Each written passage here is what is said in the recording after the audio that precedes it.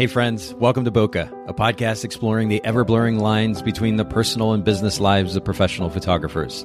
This is your host, Nathan Holritz, and I'm happy that you can join me today in connecting with photographers and entrepreneurs as we discuss photography, business, and, oh yeah, that sometimes messy thing that we call life. This podcast, it's brought to you by Photographers Edit, custom image editing for the wedding and portrait photographer. Just visit photographersedit.com. All right, ladies and gentlemen, boys and girls, welcome back to the Bokeh Podcast. And I actually have the opportunity to hang out today with a new friend of mine, a relatively new friend of mine, Anisha Collins. Anisha is going to not only spend some time here with us chatting all kinds of different things, photography and business, but we're going to get into a new topic today in video marketing. So thanks for making time for the Bokeh Podcast today, Anisha. Absolutely. I'm super excited.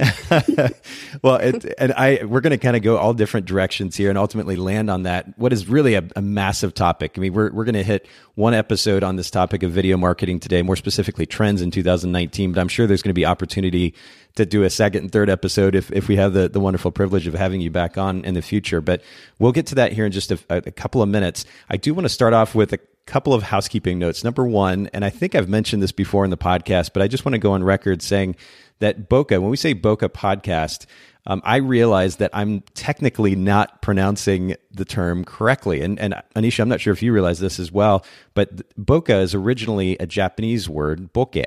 And I actually grew up in Japan, so I should be pronouncing it that way. But I also know that if I were to come on the podcast or even just meet a photographer in person and say, "Hey, have you heard the Bokeh podcast?" They'd look at me kind of funny, like, "Who is this pretentious, crazy person?" So for the sake of simplicity for everyone, I do pronounce it incorrectly. I'm putting it in air quotes, incorrectly. It is technically bokeh.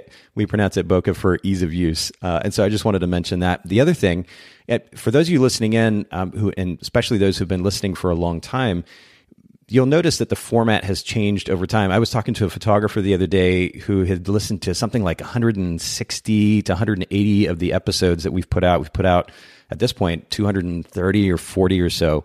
But as we continue to grow and time goes on, we will continue to iterate. And you'll notice that the format continues to change. Some of the questions get removed, some of them get reworded. And part of this is due to the feedback that I get from those listening in. If you think that, hey, you know what, this is a great podcast, but it could be better if, fill in the blank. Don't hesitate to reach out. For those of you listening in, you can just send me an email directly, nathan@photographersedit.com. Would love to get your thoughts, both positive and negative. And if you go the negative route, be constructive, if you will. But I welcome that kind of feedback because we want to continue to be much more listener friendly, if at all possible. So you'll notice that we're beginning to kind of shorten the first section a little bit and focus in on the main topic a little bit more. That's, again, based largely on feedback from our listeners, and would love further feedback if there are other things that you'd like to hear here on the Bokeh Podcast, including guests as well. But speaking of guests, Anisha, I don't want to keep you waiting any longer. Let's get back to these questions. And we're going to start with one that is honestly one of my favorite here at the podcast, which has to do with brand position. Mm-hmm. And I'm actually curious, Anisha, is this a phrase, brand position, that you were familiar with before I sent you this outline for the podcast? I've heard it here and there. It's not used as much as like brand uniqueness or brand identity. Yeah. And it's so true. In fact, you're right. Brand identity is a phrase that we tend to hear more in the market, in the industry, more specifically the photography industry, and maybe in the videography industry as well, because I know you do both. Mm-hmm. But brand position, the reason that we continue to go back to this particular phrase is because I think we could stand to be talking about it a lot more. There's so many photographers in the market these days. And I say these days, I mean, this has been the case and growing, I guess, for the last 10, maybe to 15 years. It's a lot easier to become a photographer. And so with so many photographers, we need to stand out. And there are different ways to do that. We've talked about client experience here on the podcast a decent amount. But brand position is very simply the unique selling point of our business that everyone talks about when they hear our business's name. Right. And so I'm curious, what is your business's brand position as a photographer and a videographer? Well, it's definitely being who you are. For years, I struggled with just not having a personal identity. I felt like I was a chameleon. Like I had to change and strip layers of myself whenever I was around people just to be accepted. And it took years, and I mean like years, Wow. For me to finally say, I'm not doing that anymore. And I have to love me for me, because I will always be unhappy if everywhere I go, I'm stripping off a layer, or like I said, becoming a chameleon just to fit in or be liked. So for me, that's definitely my brand position. And I push that, to my clients. I push that for my education group, especially when I'm talking to business owners about getting on video, because they're so like, I'm afraid. And I try to tell them like, but your uniqueness, is what is going to make you stand out on video. So if you don't mind me asking, I'm curious about a little of the backstory there. You talked about having struggled with being yourself for so long. You tend to be a chameleon. I can actually relate to this very, very strongly. Some might actually label it as empathy. I think there's a line between empathy, where you're kind of feeling what the other person is feeling and acting accordingly, and then kind of almost giving into a felt pressure of some kind to be more like the person or the people that were around for the sake of acceptance. And so I'm curious your thoughts on this, and maybe a little bit of the backstory. What did that look like? What did you struggle with so much about being yourself versus kind of letting go and just being yourself? Like what's the contrast? What did that look like? I can sum it up. Probably is going to sound like super, super deep, considering the topic we're talking about. But it was basically the fact that I'm really smart. And I like to call myself an undercover nerd. I don't appear to be, quote unquote nerdy, but I am. And what I mean by appearance, like how I dress, and I know some people may go, how does a nerd dress? But it's just usually like bookworms or people who are very like scholastic. They're not normally, hip or in tune, and since I have a balance of both, a lot of times it was kind of like, but I'm smart, but I still want to be cool. You know what I mean? And I'm smart and I still want to be accepted, or don't prejudge me because of my appearance, because you'd be surprised what I know. And I get that a lot. I still get that, not as much as I used to, because I think people that really do want to know me more, they do their research and they really pull the layers back for themselves and say, you know what, let me see what this girl is about. Because there's people in the industry now who I'm like, they'll message me or send me a video like, I know who you are. Like, I'm so excited to meet you. And I'm like, and they're like up there, like you said, the celebrity level. And I'm just like, you know who I am? So it's like that saying, like, you never know who you're impacting, who you think is bigger than you, quote unquote. So for me, it was just, not being accepted. And like I said, I can go into, that's probably another episode, but fair enough. It definitely stemmed from a lack of self-love. Yeah. Well, so you talk about being an intelligent person and simultaneously wanting to, I guess keep up with the trends. We'll keep it simple. Yeah. But what did that look like on a deeper level? I mean, as you did well in school coming up, and then as you started a business, like what was it? What did it mean to have, I guess, intellectual curiosity? And then simultaneously not want to kind of push that on people, I guess. I'm trying to understand a little better. Yeah, no, it was honestly, the way you said it was almost like you could have written it for me. It dealt with a lot of pushback, a lot of like, oh, you're a dreamer, like you think too big. And I know Oprah dealt with that same struggle. And it's funny because my mom likes to call me a mini Oprah. She's like, anything you touch, it's just like, and I'm like, awesome. Okay. But yeah, just like not wanting to share because I am smart. And it was like, but, smart people are not always put out that way, or in a positive light, or just not believing in myself. So I was already like defeating myself before saying, you know what, I'm going to do this. And I'll just come out and say, it really took me fighting and beating cancer to say, I'm going for everything. And when I mean everything that I want. And I have not changed that mindset, because I learned like time is, I always had a thing for time. Like I don't like time wasted. I don't like, to take advantage of time, which I don't think is the same thing. But I've always had this thing like, oh, like respect time, And so like I said, like when you are facing death, which, cancer just kind of goes with that, unfortunately. You're not scared of it because you're like, oh, shoot, I just beat that. That's the biggest thing. That's probably the biggest thing that I will ever have to battle in my life. So now I'm brave enough to go for things that I want. You know, even WPPI, that was always on my bucket list. But I was like, oh, that I'm probably gonna get that till I'm like, you know, really, really long term. And then boom, 2019, it was like, hey, you want to speak? I was like, yes, no hesitation, you know? So yeah, just this literally, I think even though I was calling myself a chameleon, like I finally realized I had to pull off the not fake layers, but the layers I was putting on to fit in until I could really show myself. And I'm the happiest like I've ever been ever since discovering that was what I needed to do to propel. Wow. I can hear what's really cool is I can hear the actual, I'm going to throw in a cliche word here for a second, but the actual passion in your voice, like you're genuinely excited and intent on making sure that this is a reality that you are. It's funny. You and I were actually chatting online actually, but before we started recording about the significance of time, you said you don't like being late. And I was saying, well, I can relate to that because I've worked so hard at teaching my kids the significance of respecting other people's time as well. We do have it a limited amount of time. And I guess no one can understand that more than someone like yourself who has been through something like cancer. How long ago did you go through this?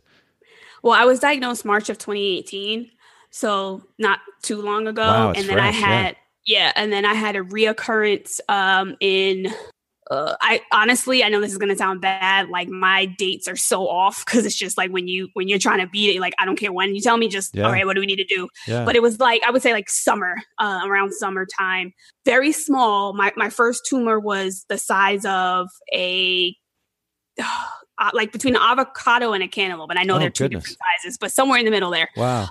Yeah. That tumor, praise God, has not grown back. It's completely what they call eradicated. Okay. But, then I had a small, like pea size, like vegetable pea size, a little tiny little circle thingies. Sure. Is what I tell people because they're like, peas, people don't eat vegetables. So I have to like describe it. Yeah. But yeah, they found two. Actually, they found one in my lymph node. And then I was like, well, maybe it's because you can have lymph nodes that inflame from radiation. Like there's a response to that. Okay. So basically everybody was kind of like, let's wait and see if it goes down, then we know that it's that. But unfortunately, I had another scan and there was another one. And, you know, normal cells don't grow that fast. So that's when my oncologist was like, no, we need to act now. And I was like, no problem. I was a little annoyed knowing that I had to go through it again. But now I'm completely what they call NED, which is no evidence of disease. You really are not supposed to say that you're cancer free until you're outside of the 5-year window. That's for everybody. So my family, my faith, you know, my faith-based support, we say cancer-free, of course. Yeah. But medical term, it's no evidence of disease. And I'm just, like I said, I'm grateful, but even more so knowing that I had a reoccurrence in a 6-month period. Again, time, it was like, wow. Yeah. So that's why like I'm really, really, really passionate too about video marketing because that kept my business afloat for 6 months where I pretty much had to. At one point, I kind of stopped because I had to, like, my body just couldn't do, you know, both the chemo and the hustle of the wedding industry. But I still stayed afloat. I still had people booking me. Thank goodness their dates were like further out, you know, where I knew I was going to be on the come up as far as being healed. But it saved me a lot of time. It brought balance actually back into my life because a lot of things that I don't have to do as far as like talking to the client longer about something or writing an email about it because I have a video for it saves so much time. And it really does. I don't care. I know this is something we hear a lot, but it really does speed up the know, like, and trust factor like tremendously. And explain that, if you will. Know, like, and trust factor. What does that mean? How does that affect your life? Well, there's so much noise on the internet. I mean, even myself, sometimes I'm on Instagram and I'm like, okay, I got to get off. I'm going to disable the app for like a week. And I don't, but it's just a lot of noise. So think about, I'm just going to keep it simple and stay within the wedding industry. Think about that bride or that couple that is searching for a vendor. Again, I'm going to keep it small or simple and say they're looking for a wedding photographer. There's tons of photographers on Instagram. They don't know with all due respect, they don't know what is good photography or Sure. bad, quote unquote. They don't know what's right and wrong. They don't know price point. They don't know any of that. So that's where I truly believe that video is where you can shine, and it avoids emotional manipulation, because a lot of people get into this, I don't want to be salesy. Well, I'm asking for $4,000, but I'm really only giving them 1,000, quality, 1,000 as far as quality goes. And so when you have video, it's like you're exposed. You are completely exposed. And with respect, you're pretty much naked. And so you can only be fake on video for so long, because people will say, hey, well, that's not how you were online, or like me, I do a live show every Thursday. Well, you're really bubbly on your show, but in person, like, you know what I'm saying? Like for me. So, and of course there's variables as far as like what you're talking about. Sure. You know what I'm saying? Like if you're doing a kid's show, you're not gonna be like, all right, like you're not gonna do that. You know what I'm saying? Yeah. Well, I mean, context is important. And right. I think there is a funny, I mean, as the internet has continued to develop, some people have kind of taken advantage of it as a platform to just kind of spew any and everything out. Yeah. And there's no reason not to implement some type of filter. But that's interesting that you talk about video as a medium that minimizes the possibility of putting on a front. Mm-hmm. And that's fascinating to me. Maybe we can dig into that in just a little bit when we get to the video segment of our conversation. But the significance of time, we talk about it here quite a bit at the podcast, and it ultimately is what underlies what we do at Photographers Edit as well. Enough can't be said, and as much as it may seem cliche, the cliche goes away when you have to deal with something like cancer. And I really appreciate your willingness to open up and share. I had no idea our conversation was going to go that direction, but your willingness to share that. For those of you listening in, I mean, take this to heart, the significance of time and how little we ultimately have. It's so important to make sure that we're focusing on what actually matters. And I really appreciate you helping us highlight the significance of that principle, Anisha. If it's okay to go ahead. Like, just I know I don't want to deter you too much, but even at WPPI there was a speaker event that I was invited to, not something mandatory, just, how they were doing like the little gatherings in different spots. And so because it wasn't mandatory, I had to make a decision, and my body, I know for sure 100% it was a time change. My body was just like, you need to rest. Yeah. And so for me, that is something I respect highly now. Like if my body's like, go to sleep, good night. Yeah.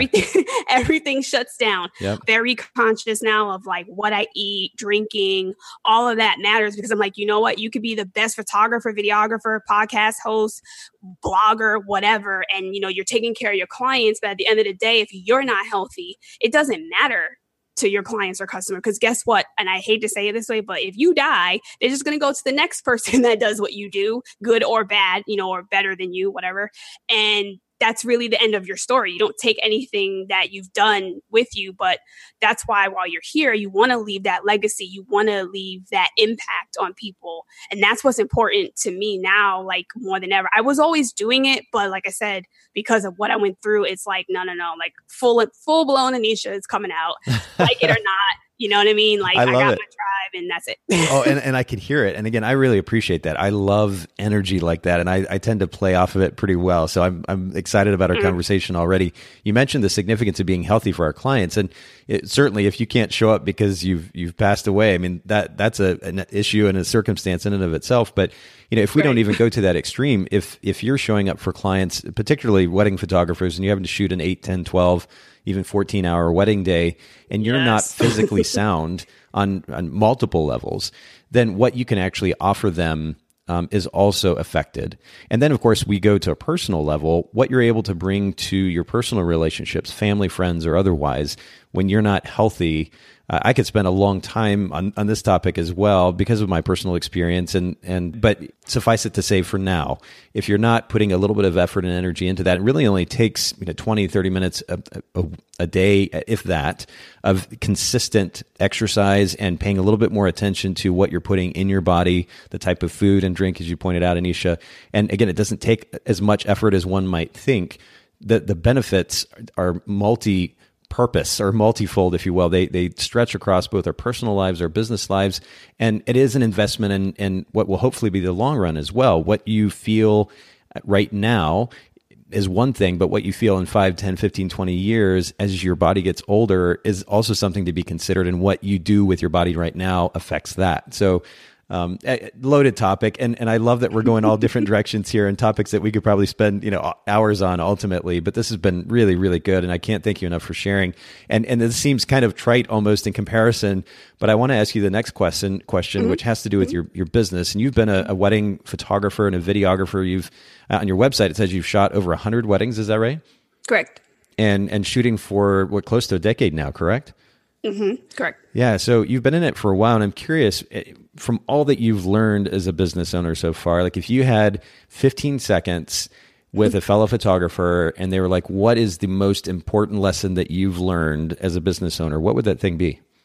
Never stop learning. And why is that? You need to. I truly believe the most successful business owners are the ones that continue to educate themselves. And I'm saying this from as an educator myself and as a student from the outside looking in. Like when I go online and I see people who are like, right now, our industry is taking a hit for many different reasons. But one main reason that I believe is not evolving with the type of marketing that needs to be done. Yeah.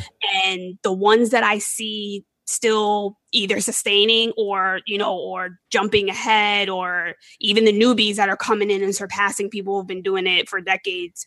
It has a lot to do with the fact that they're getting connected to the right people as far as education and learning, and they're evolving with the times. So I truly believe that you should just never stop learning, whatever that looks like for you. Of course, that doesn't mean take every course, webinar, and all that jazz that comes your way. Yeah. But yeah, education. It's true. And it's an interesting point that you make at the end. And this follows a line of thinking that we've discussed here on the podcast, which is if you're clear about what we refer to it as a big picture view here, but your overarching goals are, those overarching goals should drive certainly what you do in your personal life, and that trickles down to your business as well. And that can ultimately filter out what you spend your time and money on. So you're right. There are all these workshops and conferences and so forth that pop up, but you can even filter that stuff out. You can decide, hey, my money is best spent here, but not here based on my goals and my business and my personal life. You can make those decisions intelligently. But the significance of learning, I know everyone's experience in life is different, and that affects how they see this process of learning or their preferences when it comes to how they learn. I can very much relate to you, Anisha, in that I love to learn. Honestly, I kind of get bored if I don't see or hear something new.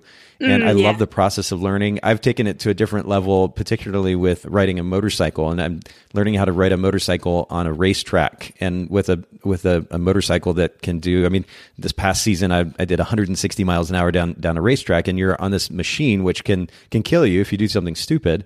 But you're learning technique, which ultimately can potentially minimize injury or even keep you alive, and so it takes it to the next level. But even learning something small that you can then take, and this is what's really important, that you could then take and apply to your life or apply to your business. Because it's one thing to take information in, it's another thing to actually do something with it. Yes. But it's really important that we do that. And to the other point that you made, relevancy, staying relevant. And we're going to talk about this with regards to video marketing here in a second, but staying relevant, if you're not up with what's going on in the industry, you can't keep your business relevant, and there's a likelihood that you can stray behind and miss out. And so, something that I do on a daily basis, or a relatively daily basis, I should say. I even did it this morning. I was traveling back from Austin, but I had the opportunities to jump in, and I use an app called Feedly. Feedly, it's just spelled Feedly. And through Feedly, this app, I subscribe to different blogs, both in the photography industry, in the tech industry, in design, motorcycles. I mentioned that's just something I'm interested in, and even pop culture, just to stay up to what's going on and be aware of what's going on, again, in the photography industry, in the tech industry, and so on and so forth, so that I can be as relevant as possible. And it's interesting too, when you take in new information, sometimes it can spark an idea for your business, and that can be really exciting as well. So whether you take it in through blogs or through video content, YouTube or other educational channels, it's important that we take in information and we stay relevant. And this is good. I'm glad that we're highlighting this. Is there a particular way that you tend to take in information, Anisha? I am both visual and I always forget the word. Is it kinetic? Like where you have to do it too? Is that the one? I know there's like 3 different ways. Hearing, like showing. Sure. I always forget there's a specific or the tongue twisted term, but I learn by seeing and doing. Okay. I will also, I'm old school too when it comes to reading. Like I just got Audible, but I am a go to the bookstore, get the book, and highlight the heck out of the book, write notes in it. That's me. Yeah. And is that tangible process? I mean, do you feel like you can learn more effectively that way?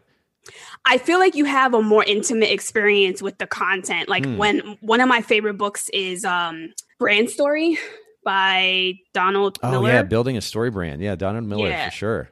I always confuse his title of the books. I'm like, this isn't, he means it that way. The title was written on purpose that way. But I'm like, this technically isn't grammatically correct. So when you tell people to look up the book, they're like, it's not coming up. And I'm like, this is how you have to put it in. But that book changed my life. I went to, like, after that, first of all, I read it in a week, no lie.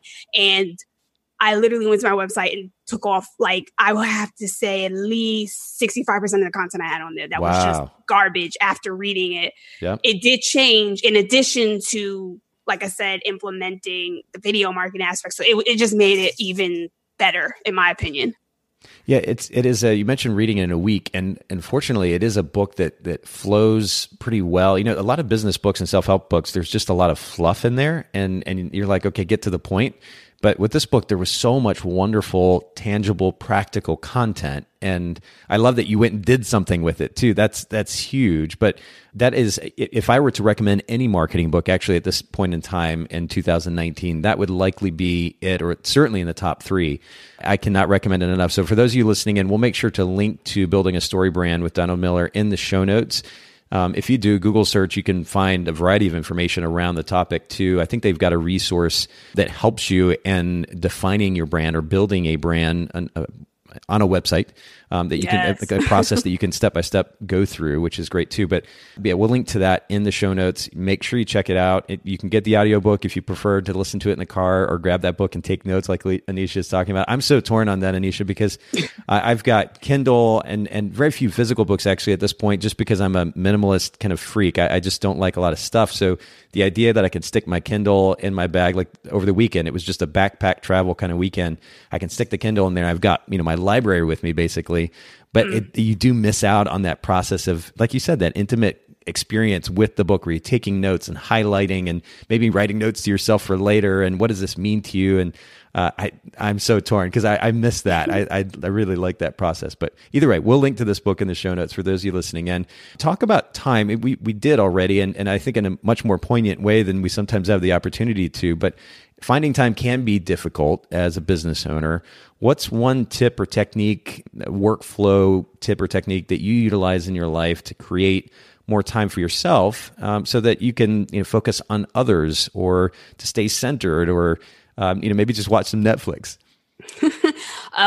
Well, first, honestly, video marketing is one. Okay. Like I said, it definitely brought balance back into my life because I'm a communicator. I'm big on communication, and I'm also a questioner. So with those 2 character traits myself, I am one that's like, have to provide information. I want to make sure that they know. So 1, they can never say, well, I didn't know. And 2, so that they're informed. And that might also come from my nursing past, because as a nurse, we dealt with 2 aspects, education all the time. Even if you were teaching a patient about Tylenol, which most people know, you had to do it. And then the other thing was, if you didn't write it down, it never happened. So for me, I kind of translate that to using video marketing and also how you communicate with people.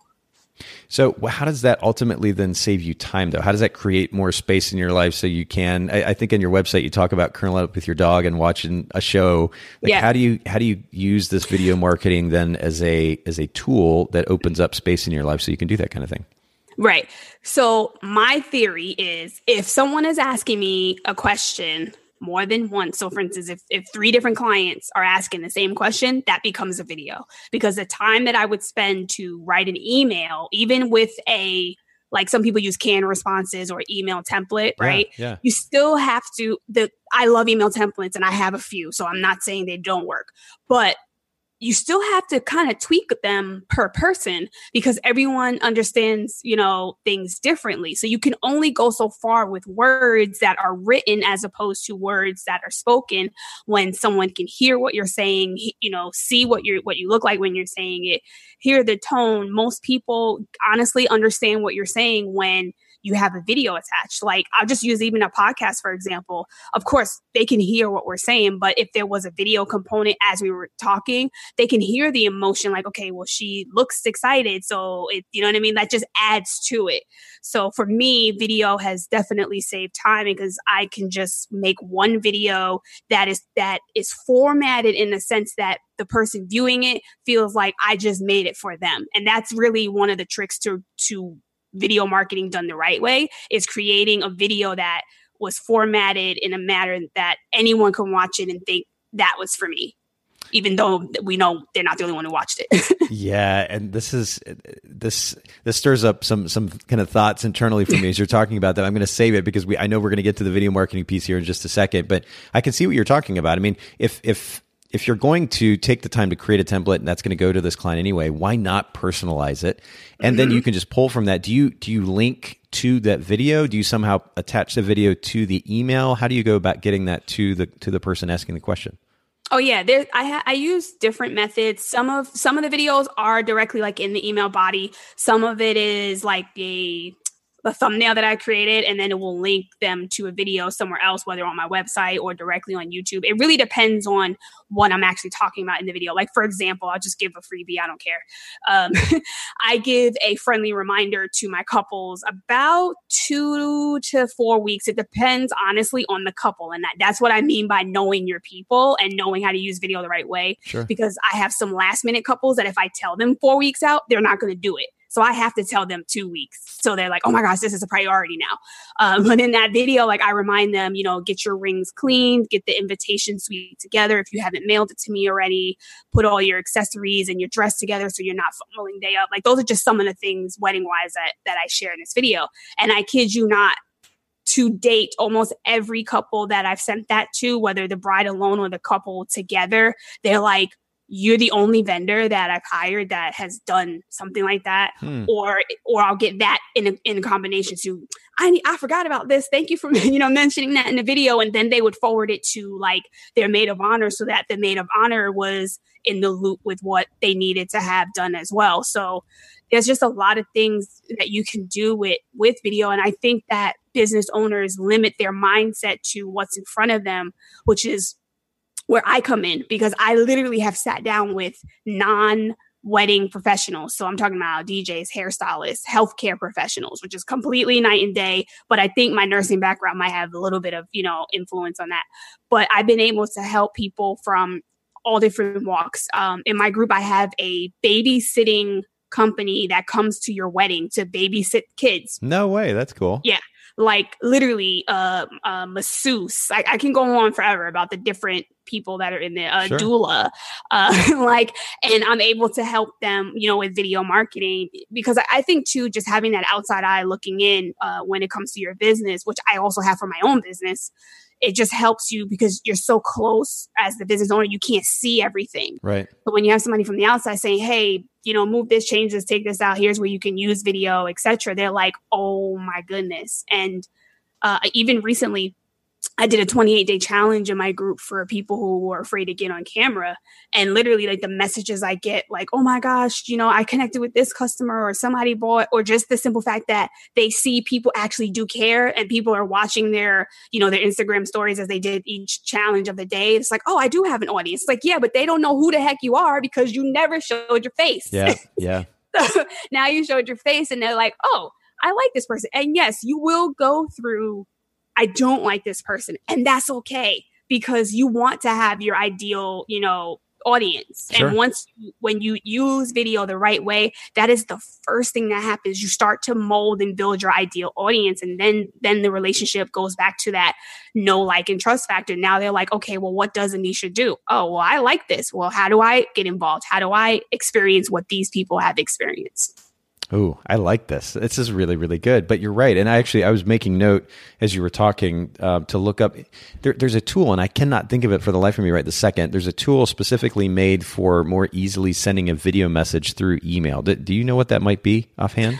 Oh gosh, there's so many, but you can use Loom. Loom, I think, is the one that I was. Yeah, that's the one that I had heard of, maybe on more than one occasion. I may start to do. I like the personal idea, the idea of personally connecting with someone through video. I know that. I guess that the main reason that I might hold back from it is because in some cases, whether it's a personal connection or a professional connection, they can't actually look at a video wherever they may be, whether they're at work or out or otherwise. And so it's very easy to pull up a text message, whether via email or actual text, and very quickly look at a message that way versus video. But the video aspect seems so much more personal, and you can actually add emotion. They can see your eyes. You're right, and it would naturally filter out those who aren't a good connection for you. Mm-hmm. Absolutely. That's really, really good. Okay. We're going to keep moving because we have a lot to get to. You already mentioned one of the most impactful books that you've read, Building a Story Brand, Donald Miller. Will you name maybe one or two others that come to mind that have just made a really big impact, whether it's on your business or your life or both? I read Purple Cow, just more so honestly because a lot of people were talking about it, and I was like, let me see what this is about.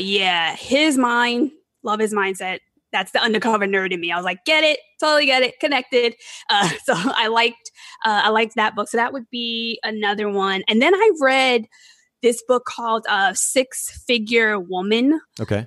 And obviously the title tells you why, but I didn't go into it like, oh, I'm going to read this book and I'm going to be rich. That wasn't it. I really wanted to know what the mindset of a six-figure woman was like, and, just how to mold my mind to fit that.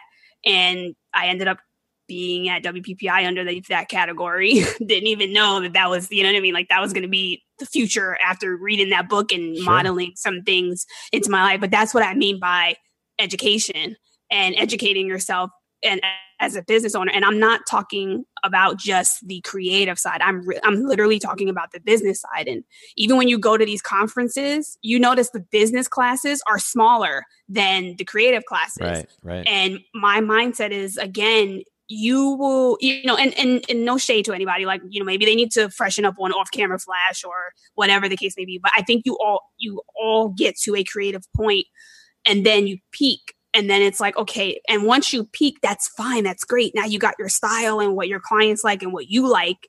Now you need to go to that next level. Now, how do I grow and learn more in business? And so, yeah, I would say those are my two books that I really, really like and probably would give to another entrepreneur if they ask. Even a man, the six-figure woman is fine.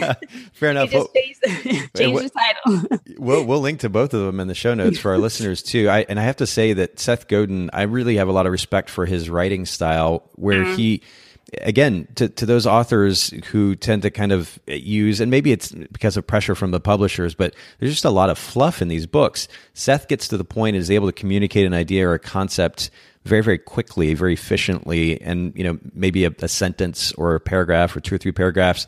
If any of you listening in have not read his blog before, we'll link to it in the show notes as well. That is a source of, if nothing else, thought-provoking ideas. Marketing is at least one of his specialties. Yeah. And he recently, in fact, he even came out with a book recently. I haven't read it yet, within the last year or so, I think, around the topic of marketing again. So we'll also link to that in the show notes. This is going to be a wealth of show notes. And by the way, for those of you listening in, if you go to Bokeh, BOKEH, podcast.com, the show notes for today's episode will be there with all the resources that Anisha and I have discussed. You're going to want to make sure you take advantage of that for sure. Anisha, what's the most unusual item in your camera bag that enables you to be a better videographer or a better photographer? Oh, that's a good one. Okay. Oh, man. Unusual. I probably would have to say, okay. Can it be like a part of my camera equipment, 100%. but not in the bag? Okay. I'm like, wait a minute. Okay. So I am big on styling details, especially bridal details. So I did take the time to go to an antique store and get like the little serving plates, the silver plates. Yeah. I have both a real one, like a real sterling silver, like it's super old antique obviously. And then I have one from the dollar store. Okay. And you cannot tell the difference in the photo. The dollar store is a little bit more shinier, though, I think just because it's new. Right. But the look that I want is why I have both. But I have a separate bag. And this is where a video comes in, because I was like, see, I could show you, but I could tell you the bag that I have, it has all these different accessories in it that help me to kind of, just give the detail shots a little bit more flavor. So it's not just like the typical stuff that we see, which is the shoe on the veil, their shoe, this way and the heel, and then that's it. Like, so when you have these other pieces that you add to your style, it really does make you unique and stand out. I literally had a planner like put me on her Instagram stories, and she's like, see, this is the photographer that you need. Who brings props to, and I have like little serving plates, from the antique store. Hint, hint, guys, like you can get it from, you might have to spend time there as far as looking for what you want, but it's worth it. But yeah, I put these little plates that were like tea cup holder plates. I was able to put like my bride's rings and their jewelry on. And when they get the photos back, they're like, oh my gosh, like that's my jewelry. That's my, you know what I mean? Because you're just giving it that little extra touch that helps it stand out. So I would say like those things to me are unique, because when I pull them out, everyone's like, who does that? That's so great. And it doesn't even have to cost that much either. I love going to an antique store. And again, it doesn't have a lot of the things in an antique store are not going to be particularly expensive, and you can get really creative. And then, as you're pointing out, you have all these different props to mix it up, because you're right. A lot of those detail shots tend to be the same over and over and over. And I mean, I was guilty of it, certainly, but over and over and over again. Just a little bit of time, a little bit of money, and then you can bring something with you that adds a little bit of creativity to it. I think that's a great idea. Really, really cool.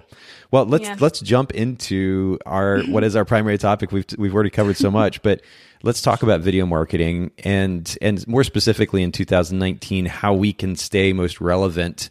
What are the trends in video marketing in 2019? But before we get into those details, why does, and I know this is a bit of a rhetorical question, but why does video matter? We've talked about it a little bit. Are there some kind of not so obvious advantages, though, of video marketing over other forms? The biggest advantage that I see from myself and my clients with video marketing is the organic aspect of it. You can save so much money that you would normally spend on paid advertising and marketing, which, let me put, before I continue, that will never go away. There will always be things that you will want to push an ad on. So don't think I'm saying you just get on video and you completely don't have to spend any money. That's not true. Sure. You just won't have to spend as much. That part I can say when you're doing video the right way, because you're saving all that money, on the front end when you're creating videos that are for your audience, that resonate with your audience, that are relevant. So then when you want to push an ad, whether it's for a particular video you created or maybe something else, you have the funds to do that. So for example, one of my industry friends, Chip Nazar, like we talk about Facebook ads all the time. Yeah, Chip was on the podcast. Yeah, his Facebook ad knowledge is crazy. Kind of like my video marketing knowledge. Like, why do you know all this stuff? Oh, and his energy is so great too. I mean, you all share that in common as well. His energy is just so like it's very much contagious. I love it. Yeah, he's amazing. And we talked a little bit about like incorporating video into Facebook ads, because a lot of people are still doing either the carousel ads or just a still image. And it's still neither one of those have as much impact as a video. I mean, even think about when you're on Instagram and you're scrolling through your feed, like, oh, nice picture. And then you see a video, even if it's for an ad that for something you would never use, you stop because you're like, oh, it's video. So what is this? And then you decide, do you want to watch it or do you want to scroll? And yes, that does happen in video, but that's what I was talking about earlier about avoiding that emotional manipulation, is that the customer gets to make that decision, whether to do that next step. And I think what we are seeing a little bit with video is people come out wrong from jump. They're not even coming with the pain point of whatever, of the target audience they're trying to reach. It's like, hi, I'm so-and-so. Nobody cares who you are right now. What are you solving? What are you going to do for me? And so that's the trend that I see primarily, is the organic marketing that you can still do despite what, people are saying, because even I love Chip, and trust me, he's helping me with a Facebook ad for my education. So I don't even want to sound like I'm being hypocritical, but even Facebook ad reach has changed because now it's costing more. Yep. No, it definitely has changed. Yeah. This may be a good segue though to my next question, which has to do with something that's on your site. You get this quote, deeper than pretty visuals. Does this kind of play on the idea that we're talking about going beyond just the imagery to video? Can you explain a little bit what that statement means?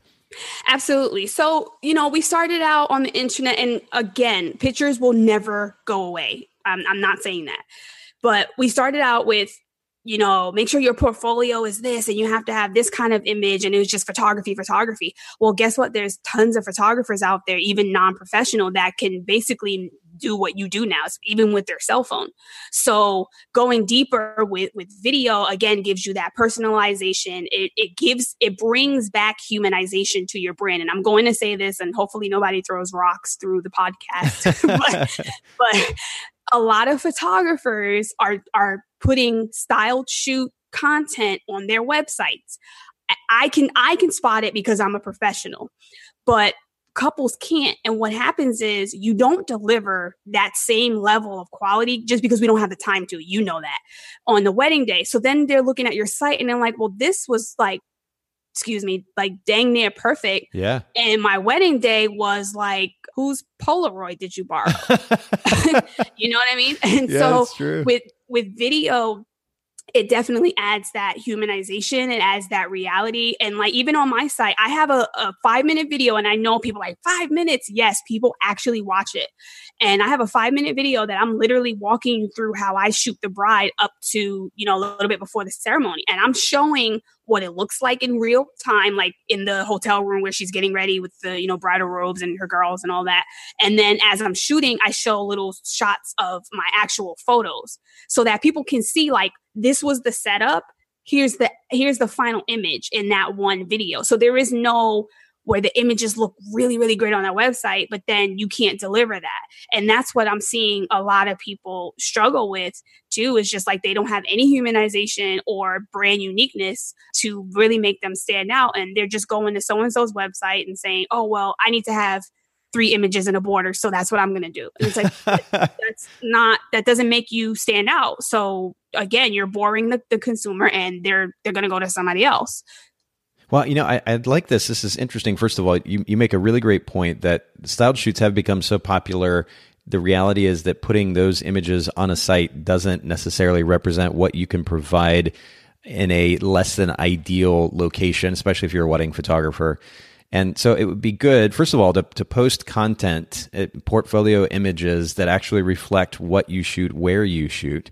But I like the idea of taking it to the next level and having video and actually demonstrating. Not only do they get to see you working or see you talking to the camera, then demonstrate how you're in this particular scenario, you capture that image, and this is the final product, what it looks like. I think that's really great, and it brings a level of transparency that's really important, and certainly personalization.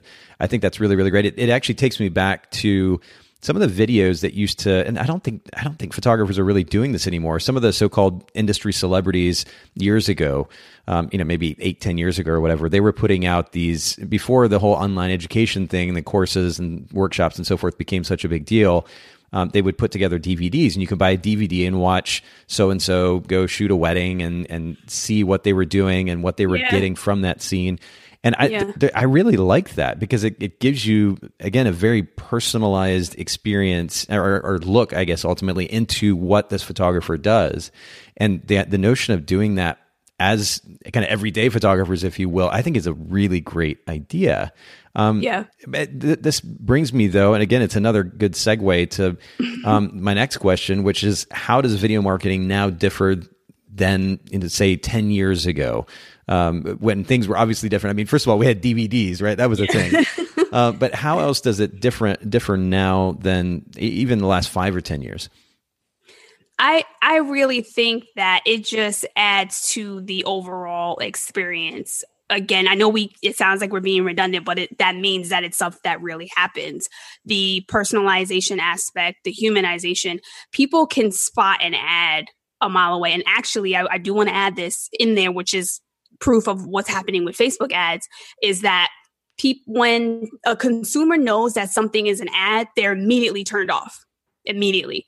So they're less likely to buy. So when you actually now use a video in a non-ad like way, like of course what you're talking about is going to lead back to your product or service, right? So yes, inevitably you are kind of pushing ad like content, but it doesn't have to scream, hey, I'm an ad buy. And I think that's where a lot of business owners in any market do it wrong. I also think that, and I have to say this, and I'm going to explain it a little bit more. I think that the wedding industry professionals, they haven't niched down what they do. And what I mean by that is people say their niche is I'm a wedding photographer or videographer, right? That's not your niche. That's your market.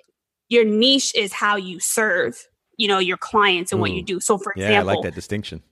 Right. My niche is I'm bright, clean, and soul touching. Those are three aspects that you will see in all of my work: video, photo, if you want to say video ads, video marketing, all that good stuff. But I seal soul touching moments. Like I know that my clients, I'm so niche down between all three aspects of the visuals. I just told you, photo and video, and the board promos and all that other stuff.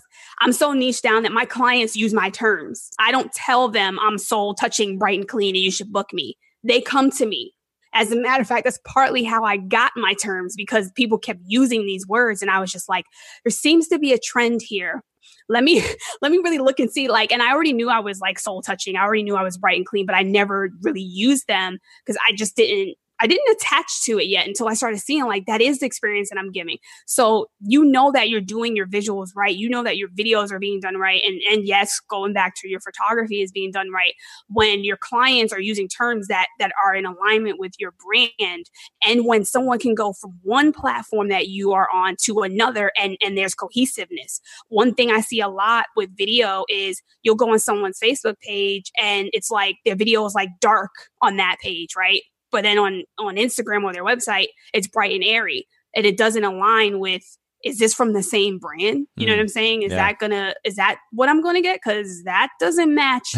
So that's another thing with, doing video the right way in your business, and just really just knowing you need to really niche down. I personally think that a lot of business owners now, in this day and age, need to actually do that. They need to stop for a minute, sit down, and really niche down what they actually do, because a lot of websites and a lot of work is just starting to look the same. And so video, yes, is helping people stand out, but it's also exposing people as well. And that's really what's keeping certain businesses afloat and others that are closing. I hate to say this, but well, that I speak at conferences in different locations and sometimes locally here. And a lot of the questions that I get, it's people are telling me I want to do video because I'm not making any money. And I'm talking about, these are people who've been in the industry, I wasn't even born yet, they've been in, and they're closing doors. And I feel bad, but a lot of it again is not evolving. And I keep telling people, one thing that I either open or close with, depends on the audience I'm talking to, is, would you close your business simply because you didn't get on video? If that was what was going to save your business, but you're like, oh, I don't want to be seen on camera, I'm afraid. Now your business closes just from that one simple marketing fix that can shift your business entirely. Because Generation Z and partially millennials, which is what I fall under, they're not reading. They don't want to read. They want to get straight to the point. They want to see what it's like.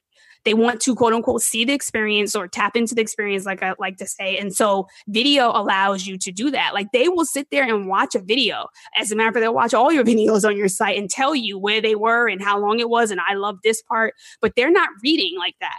So yes, we need text and images on our website for SEO purposes. But even now, video is showing up primary when you Google search. If you look now compared to 10 years ago, and you went online to search for something, you weren't seeing video pop up like that. It started with text, and then years, evolved, and then it was text, and then images became primary. Now video is showing up before you even see photos related to whatever you're Google searching. So I just say, as far as the time frame in years, there's so much you can do with it now compared to back then. I think, it was just in its infancy. And now it's evolved so much that you can have a small business look like a huge corporation by just simply being on video and showing up consistently. Well, and then there's the personal element, and then you make an interesting point, which is the reality and shift in the market to a younger generation, which just doesn't prefer to read the text. You know, the more dynamic, I guess, tendency of video versus a static image and some text in and of itself is, I think, in some ways much more engaging. And so that might be the initial draw. Then they have the opportunity to get to know you on a personal level, to see your eyes and kind of at least try to gauge whether or not you're legit, you're for real. And then you have the opportunity to very quickly, I love the point that you made earlier, which is to get to the point. You know, instead of spending 5 minutes doing an intro talking about who you are and what you've accomplished, getting to the point of what it is that you're offering, what value you're adding to that person's life is really, really important too. Because in addition to the tendency toward video, there is also a tendency toward a shorter attention span, at least in many cases. And so we have to also be cognizant of that. But again, another segue into my next question, which is video marketing in 2019. You're already beginning to touch on this, but will you name a few trends that you're seeing in video marketing in 2019 that photographers and videographers alike should be aware of and take to their businesses? Sure, I can tell you right off the bat. Live streaming is number one. Facebook Live, IGTV Live, which before I get, because I get so excited when I talk about stuff like this. So okay. Look up Loola TV. So it's LOOLA.TV, because I'll forget. But that will allow you to live stream from your desktop to multiple platforms at once. So you can like live stream to Instagram TV, YouTube, TikTok. There's really? Like a few others. Yeah, it's really good. Spell that out one more time for me. It's LOOLA.TV. Okay, cool.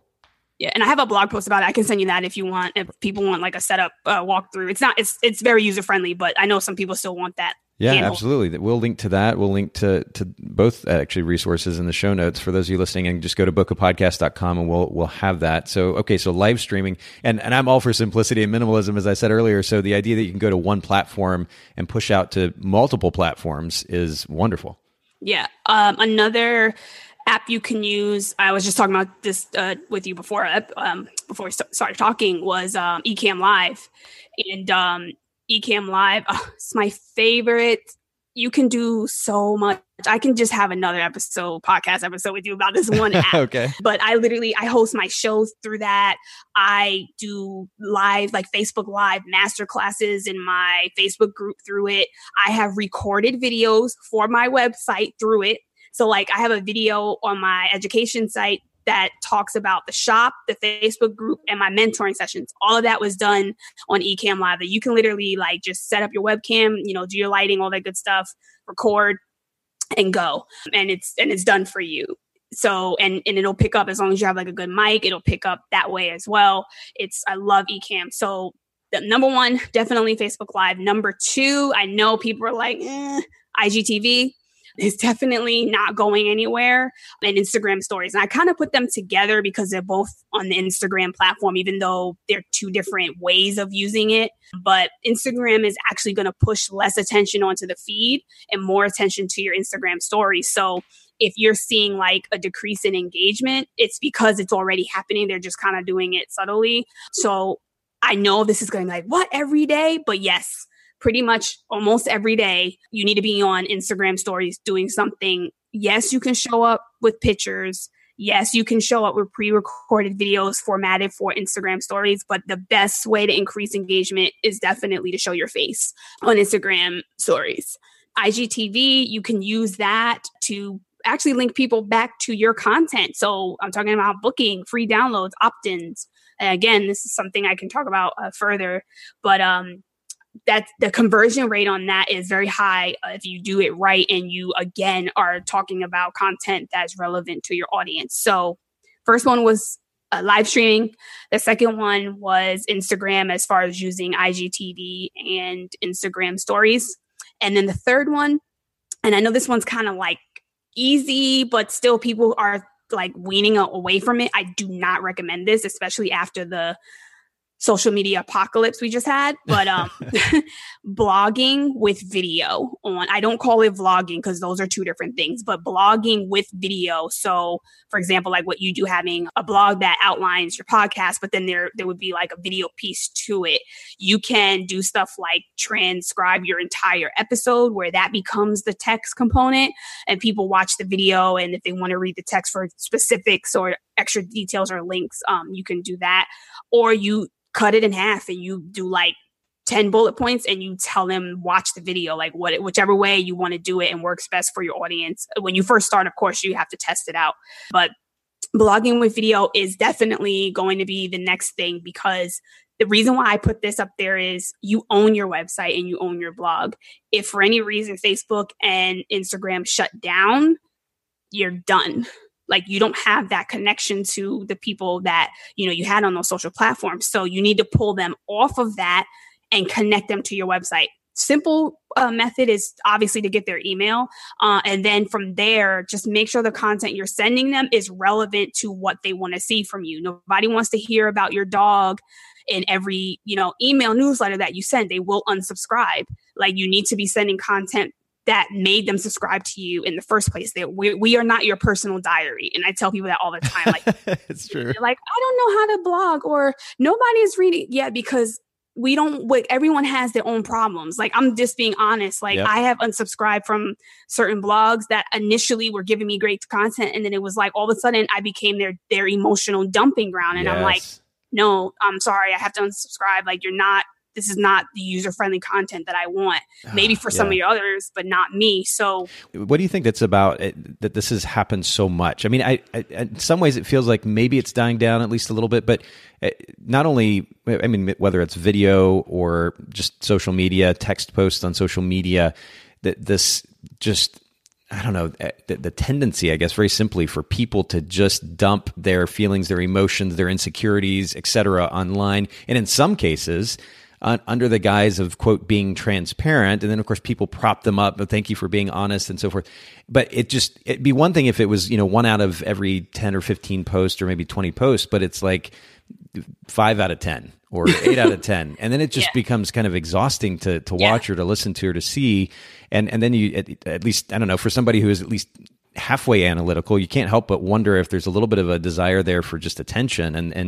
And I don't know, you can go down a maybe a deep, dark hole there, but what is it about that people want to just kind of unload, almost like verbally or otherwise vomit to the world versus just focusing on adding value? I mean, it's one thing to share lessons that you've learned. It's another thing to just whine about all your problems. Right. With sensitivity to, anyone that's listening, because I don't want to be rude, but I am straightforward. I do think that what you're saying has some, I can agree to an extent is what I'll say. I have seen it with some, and that's like, even with my story, I'll stick to myself. That way I don't feel like I'm singling anybody, or attacking anybody, because I don't know, you don't know everyone's heart. It's true. Especially if you don't know the person and you only know them online. So I'll just leave with that disclaimer and come back to myself. I know for me, when I came out about my cancer on social media, I did it very strategically. First off, I was already done with treatment. So it was kind of like, hey, this is what I was going through. And some people were like, what the heck? Because I was still working. You would never know that I was going through that. Right. So, but when I came out, it was more so, hey, I beat it. This is about resilience. I want to encourage you. And I have always been that kind of person. Like, I'll post, a few pretty wedding pictures, and then somewhere there's a quote in there that's to make them mentally strong. So I've always kind of mixed it in that way. So I think if the person has been that kind of content creator and the sharing of that content, then their audience is used to it. But I never wanted to have the pity party, which is why I did not post about it all the time. And right. I think for some people in our industry, it actually becomes an expectancy, because they are using that, whatever their hardship is, so much that now they're expected to talk about it. So if they weren't talking about it, now it becomes like, well, what else do you have going on? Because we just want to hear about this. Like, I'll give a more positive example. Like Jenna Kutcher, she talks a lot about body image, but the way she did it, was like, own yourself, own it.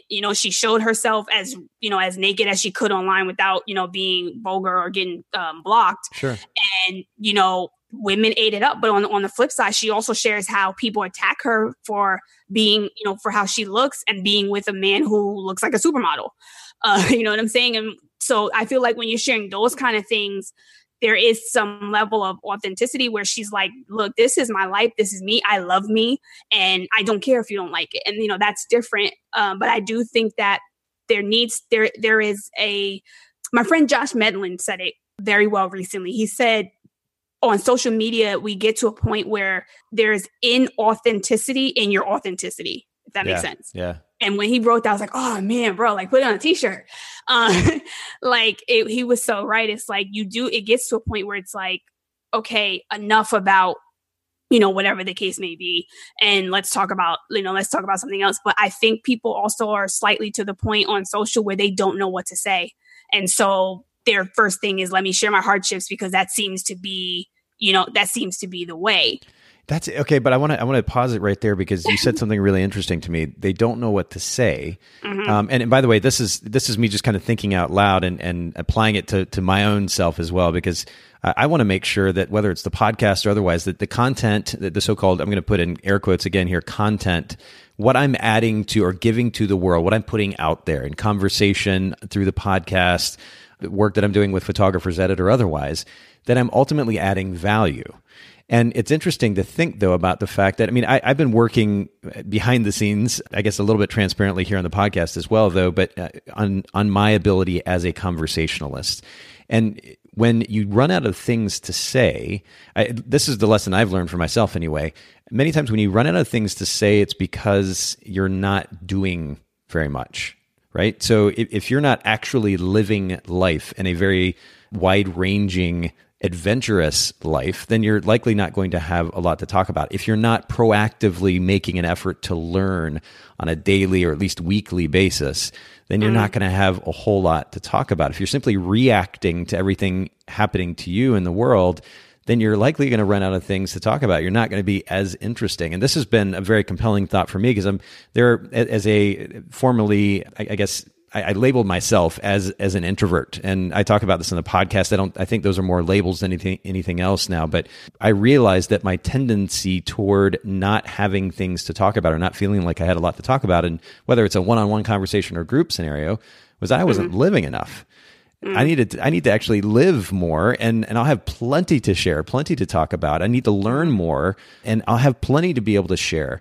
And so I think that's important to note that those who have a tendency of trolling online or just sitting online and complaining and whining, they're likely not really making a ton of effort to actually live an interesting life and to learn consistently, to grow as individuals. If they were, I think in some cases they would at least have more to offer. But at the end of the day, regardless of anyone's situation, because as you pointed out, we can't judge effectively from the outside, but I would at least like to suggest to those who are posting content online, whether you're doing it for the sake of your business or your personal life, just kind of quote for fun, that you focus on adding value to those around you, whether it's online or in person or otherwise. Focus on adding value. Share something that you've learned, or share maybe an experience that made an impact in your life and how it made an impact in your life. Do something that adds value versus constantly focusing kind of on the negative and all the struggles. It's one thing to struggle. We all struggle. I do. And I'm sure I've talked about it here on the podcast multiple times at this point, but move on from it. We learn something through that struggle, but move on from it. Share what you've learned, how you've grown through it, and what you've done to move on from it versus living there all the time, because it's exhausting to read that and to listen to that. We need to focus on learning, being proactive, moving forward in life, sharing what we've learned, adding value to the world. And I think we're going to all be much, much better for it. So I know we kind of went off on a tangent a bit there, but I think it's an important topic to get into. Let's very quickly here as we finish up, let's talk about kind of practical next actions for our listeners. You shared a few tangible ideas, or not even ideas, but points about video trend or video marketing trends in 2019, a focus on live streaming, more specifically with Facebook. And then, of course, IG, Instagram as a platform, TV, which is, I'll be honest, is something that we've not tapped into at PE and Boca yet, but there's certainly a wonderful opportunity to go there. Yeah, and Stories certainly has been a great platform.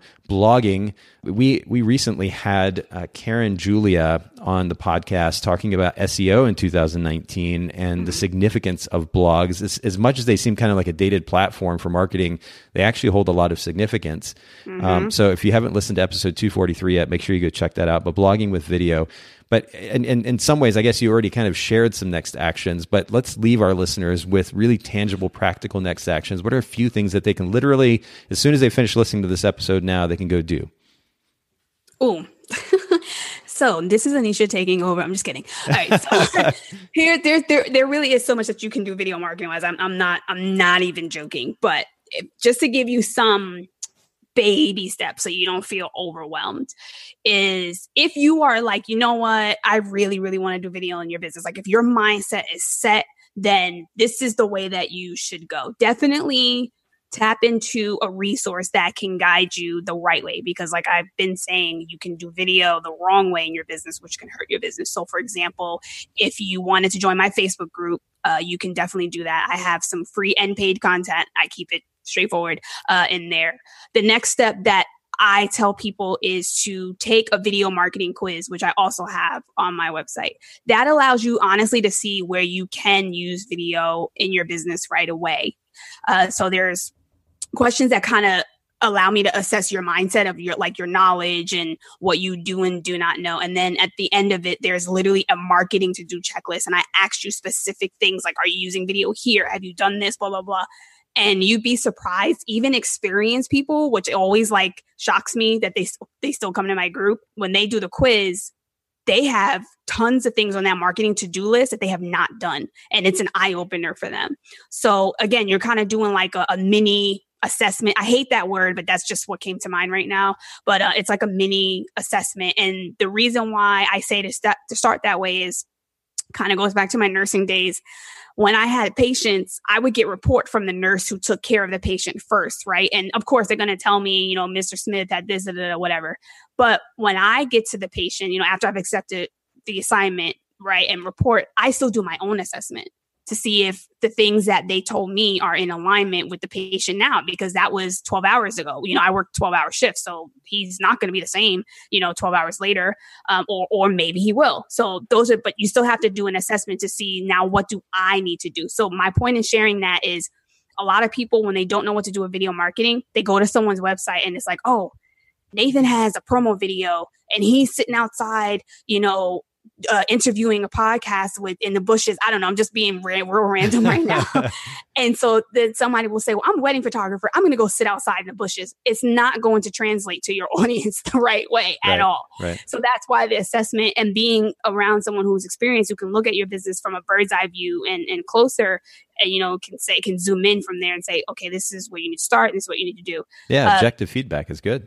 Correct. The next thing that I would say also is, if you are very comfortable with getting on camera, definitely start using Instagram stories right away. If you really have no clue what to say, and not because you're not busy, as far as like maybe you are booking, but you just don't know how to really use IG stories the right way.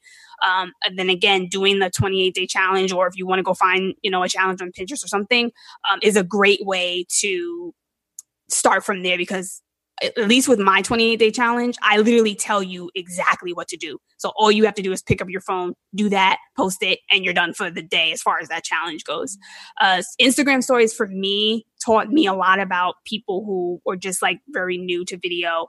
And it allowed them to really see how capable they are of doing it, because they're not worried about the barriers that people normally say, which is equipment, lighting. Microphone, I'm very big on audio. So I always tell people there's a little microphone that you can get that plugs right into your smartphone.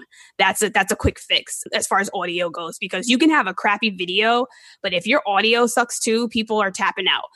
So that is important. So I would say start with those places. Definitely find a resource that you like and trust and that you gel with. Like I said, you're more than welcome to come to my Facebook group, check out the website, all that good stuff. Jump on Instagram stories, very practical, even Facebook Live, if you are comfortable doing it. But the biggest thing that I want to leave you with is before you even do that, you need to have at least 3 pillars of content categories, and they're going to vary. So I'll just give you an example. So for example, I'm just going to use Nathan, so it's not all about me, but 3 categories for him would be like podcasting, right? So that's one pillar. That's something that he does. And then maybe his personal life that he's comfortable talking about, whatever aspect that is. And then another aspect would be something that has nothing to do with business or his personal life. So that would be whatever his third category is. And then underneath each pillar, then you would have subcategories. So for example, for the podcast category, Nate could use, interview wedding photographers, interview educators in the wedding industry. And you see what I'm saying? Like you break it down even smaller. And that's honestly where you are able to, when it comes to video, talk about things that are relevant. And honestly, when it comes to writing captions and quote unquote not knowing what to say, that's what makes it easier. But the last column that I tell people to focus on is like hobbies and what you like to do for fun, because that's where you kind of get those really interesting captions and you see people talking about stuff and they're just comfortable and they have like really, really long Instagram captions because that's stuff that they like to do. Like Hope Taylor, like I know she likes Chick-fil-A, like that's a given. And you see that in her branding, it's on her website, but I also met her in person and she was the same person that she was online. So it didn't, you know what I'm saying? Like her captions on Instagram didn't make me feel like, oh, well, she's different in person. And again, if I look at her page, I'll just throw some random people like her, Vanessa Hicks, Jasmine Star, even Michelle Harris, they post in categories of content, which makes it easier for them to talk about things naturally. So I think if you're listening to this, whether you're ready to jump on video or not, start with knowing like 1, who your target audience is, and then 2, using those at least 3 to start. If you could do 5, that's even better, but categories. And then you just start writing stuff underneath it. Even if it's 1 word, like your category is fun, right? And under it's like sailing, watching Netflix, eating, onion and garlic chips, whatever. Like you'll just start naming stuff. And then those become captions that you can talk about to match it visually. That's where it comes in photography and video wise. And video you can do right from your smartphone. Just get in front of a nice window with some natural light and, just talk about it and connect and just have a conversation. And your mindset should always be that you're talking to one person when you're on video. If you are struggling with visual content and you have no photography for it, you need a brand session. That is your solution. I see people all the time online, like, I don't know what to do. I don't have pictures. I'm like, you need to create the visual content to match what you need to say. And that's what a lot of these people who really know what they're doing online, that's all they have is they have brand sessions. They swap, they shoot each other.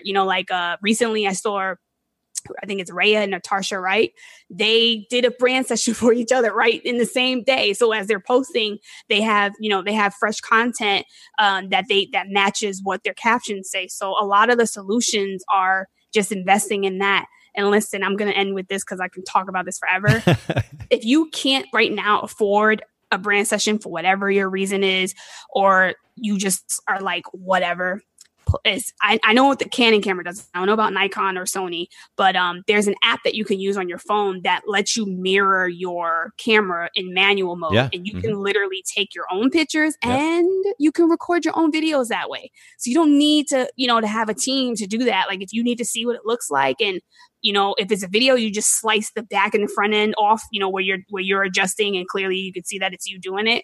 I'm telling you, like, there's really no excuse now not to get on video, not to have your pictures done. And again, like I talk about this stuff in length in my group, but it's just educating and evolving. Well, there is, again, so many different talking points here that we could go back to and spend quite a bit of time on. We're running out of time at the moment, but I like that you finished off with something so practical, the significance of having three, you call them pillars of content. And really we're talking about points of reference, right? Because if you go to shoot a story and you're like, I have no idea what to talk about, I'm, quote, not that interesting, right? I mean, these are feelings that I've had myself, and I'm doing a variety of things. But if at the end of the day, if we don't have some points of reference of what to post, then you're just going to feel at a loss. So coming up with three primary pillars and then sub-content or sub-points under that, I think this is really, really practical and tangible and really helpful. And I think it'll be a great starting point for our listeners. But all that said, this is a very, very loaded topic. And so we've covered a lot of different things today. And Anisha, maybe you can just leave us with resources for our listeners. I'll go ahead and mention your photography site, but then I'd love for you to share your education site as well. And it is, for those of you listening in, unashamedimaging.com, just like it sounds. Of course, we'll link to this in the show notes. And on Instagram, it's actually the same as well. So that's your photography, but talk to us about the education side. Yes. So Learn with AC Collective, that's the new name. It's just because I put my mentoring, branding, and video marketing all into one hub. So that's basically, honestly, where I teach creatives and business owners how to excel using video in their business. So if you are looking for some resources, my mini guides are the best place to go. Yeah, and I'm that'll keep us from talking for another 45 minutes. Yeah. My mini guides are literally the most popular topics that come within my community, or like, again, frequently asked questions that I get, kind of what I was explaining earlier about when you should, at the point where I make something a video. But for the mini guides, I literally break it down on, you want to know how to write better Instagram captions, this is what you do. You want to know how to use video in your email marketing, this is what you do. Right now I have 9 mini guides. I'm adding more, but I wanted to start with the topics that my community was just like, I need to know. And I didn't want to do like a flyby Facebook Live or something that wasn't really in depth for them to really practice and implement. So, and I'm big on that. Like, you can have all this content, but if you're not doing anything with it, it doesn't matter. And it's been shown that people are more likely to use something that they've paid for. So as opposed to just free all the time. So yeah, my mini guides are definitely what I've been pushing for people to use. So I would say that would be my number one resource to start from. And we'll link to that site as well, Learn with AC Collective. It's actually linked from your photography and videography site. If you go to unashamedimaging.com/education, we'll link to that in the show notes. And then your Instagram account is Learn with AC, just like it sounds. We'll also link to that. But I really appreciate you sharing so much today and being so open with all of us. Thanks so much for making time for the Bokeh Podcast. Absolutely. Thanks so much for listening to the Bokeh Podcast today. Will you let us know what you think by leaving a review of the podcast in iTunes or maybe in the Apple Podcast app? And I'd love to hear from you personally with your thoughts about the podcast, maybe suggestions about future topics and guests for the show.